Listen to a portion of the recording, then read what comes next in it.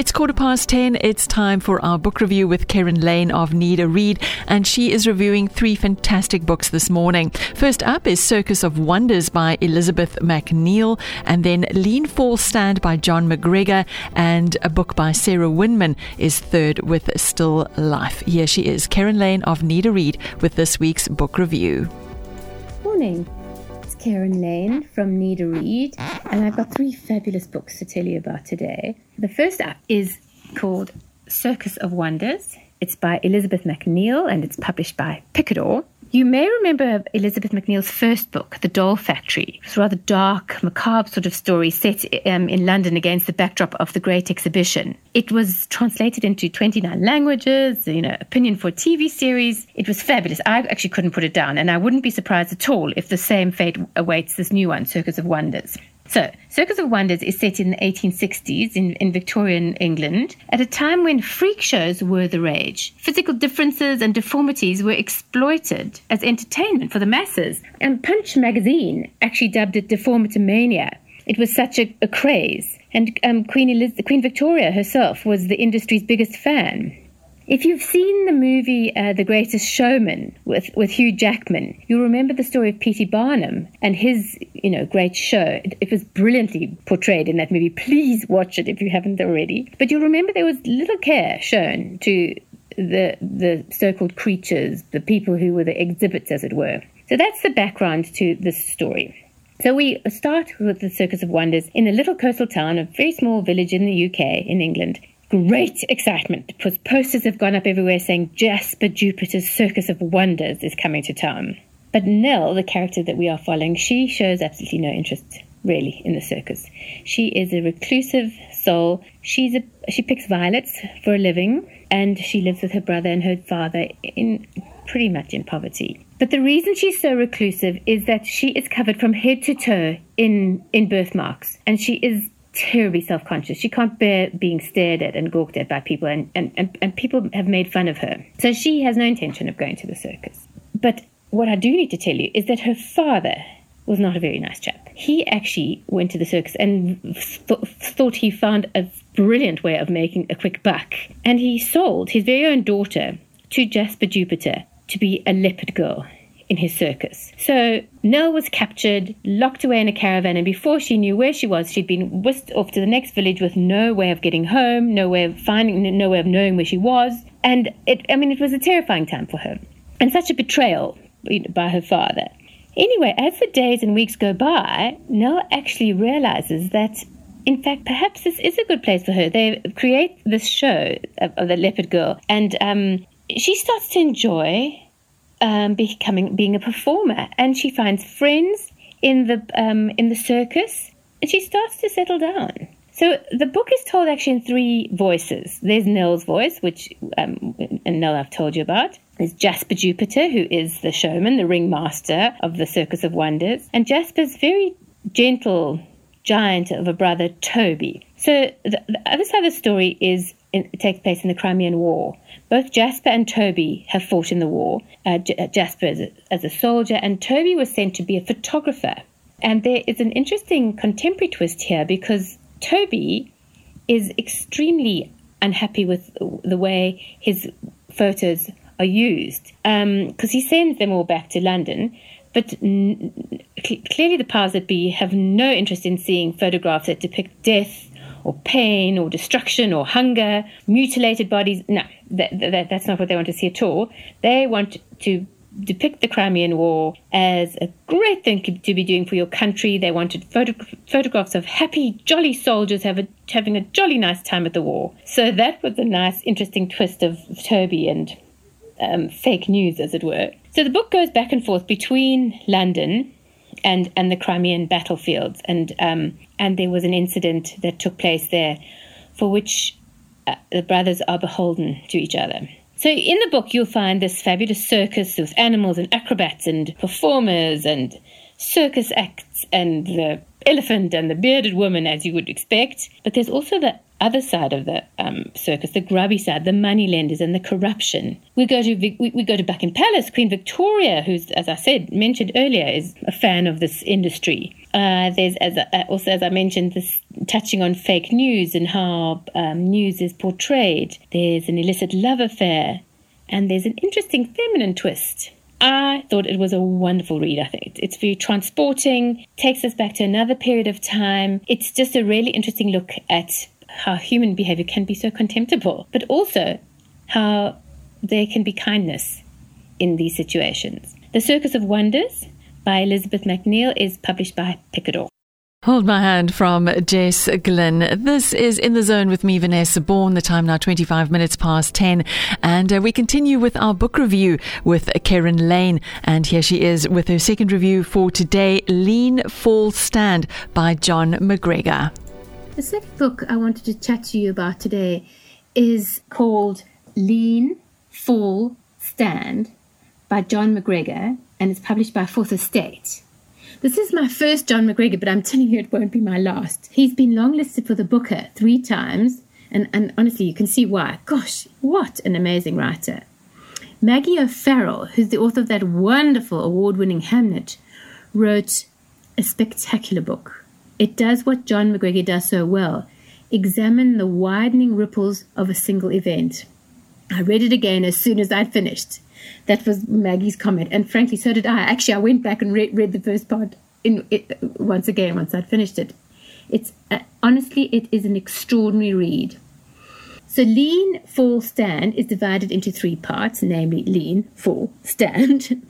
The first part starts out as an Antarctic research expedition. They're 2 fresh-faced young field workers, and they're supported and trained by Robert Wright, nicknamed Doc, who's a veteran guide and surveyor. So they're in Antarctica on the base, and they finally have some spare time from their research work. So Doc takes them out onto the ice for Thomas to take photos. It's a beautiful day, and Doc heads off to the other side of the ice so that Thomas can actually get some depth and perspective in his photos.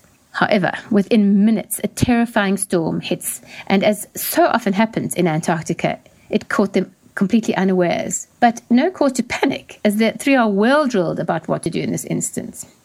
However, something outside of their training occurs, and disaster strikes. Doc was there on the ice when it happens. He's the one who knows the whole story, but he finds he's no longer able to communicate. Instead, in the wake of this catastrophic expedition, he faces the most daunting adventure of his life, learning a whole new way to be in the world. So in parts 2 and 3 of the book, in the Fall and the Stand sections, we followed Doc's journey, as well as that of his wife Anna, whose own life is put on hold as she's thrown into an entirely new and unbidden and daunting life as a caregiver. The Guardian's comment was, I'll read it to you, it says, "The second and third sections of this 3-part book unfold far from the ice floes. Conditions remain challenging, endurance and discipline are required more than ever, but the work in hand is now the grueling task of living with a brain injury. And for those on this most testing expedition, this task of caring for a man who has lost his powers of speech." I have to say, I have never read anything quite like it. It quite brilliantly captures the attempt at speech of those suffering from aphasia. So aphasia, as you no doubt know, is the impaired ability to understand or produce speech as a result of brain damage. So the reader knows what Doc is trying to say. We can see into his mind, we understand what he's trying to say, but we hear the words that are coming out his mouth. So, for example, I'll read a bit to you from the book. It says, "He floored the numb faceness of his raw. No, roared the rub. Numb the face, rub. What was wrong?" You know that he's trying to say he rubbed his face where it was numb, but he can't. The words are getting jumbled up in his brain, and it gives you such an insight. I thought it was a singular book. It has lived with me. I keep thinking about it. And in fact, it's been unbelievably well reviewed. I'll read you some of them. So the Financial Times, the UK Financial Times, had this to say: "McGregor's precise, well-judged prose attests both to the power of language and to the havoc created by its loss." And the Scotsman said, "It leaves one wondering which is more terrible, to be caught in an Antarctic storm or deprived of the ability to speak. Really, it is an extraordinary read. I highly recommend it. John McGregor, Lean, Fall, Stand, and it's published by Fourth Estate. Dean Lewis with Stay Awake. The time now on In the Zone is 27 minutes to 11. And the third and final book that Karen Lane is reviewing this morning is Still Life by Sarah Winman.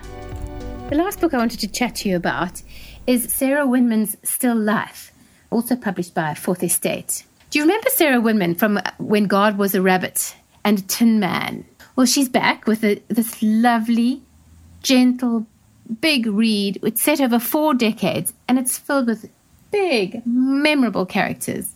Food, Florence, family, fate, art, a devastating flood, adventure, grief, taking a leap of faith, a Shakespearean parrot, and the ghost of E.M. Foster. You will find all these things in Still Life. It's about love in its many forms. It's about love of a place like Florence and love of art, as well as romantic love and the love that binds you to people who you choose to be your family. I loved it. It was a gorgeous read.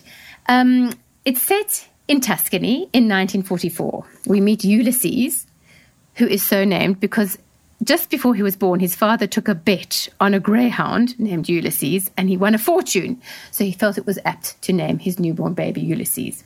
So we meet Ulysses. He is an English soldier, and he is in Tuscany at the time when Allied troops are advancing. Bombs are falling all around, and he finds himself in a wine cellar of a deserted villa.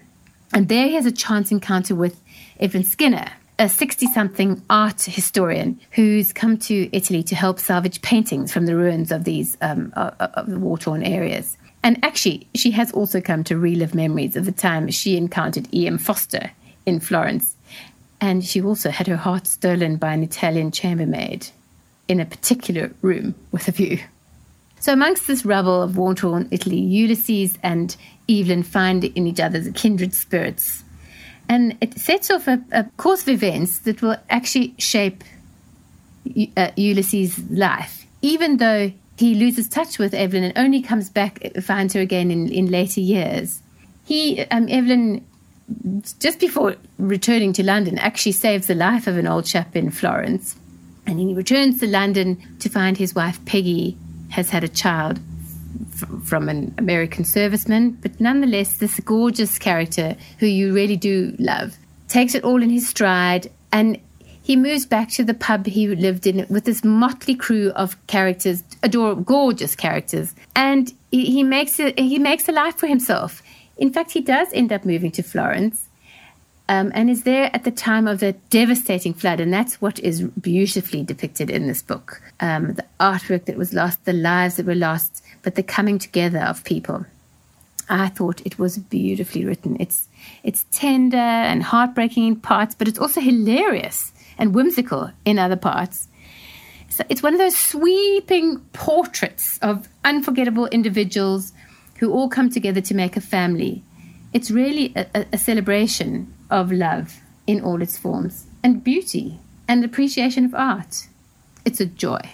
Really, read it. Sarah Winman, Still Life, and it's published by Fourth Estate.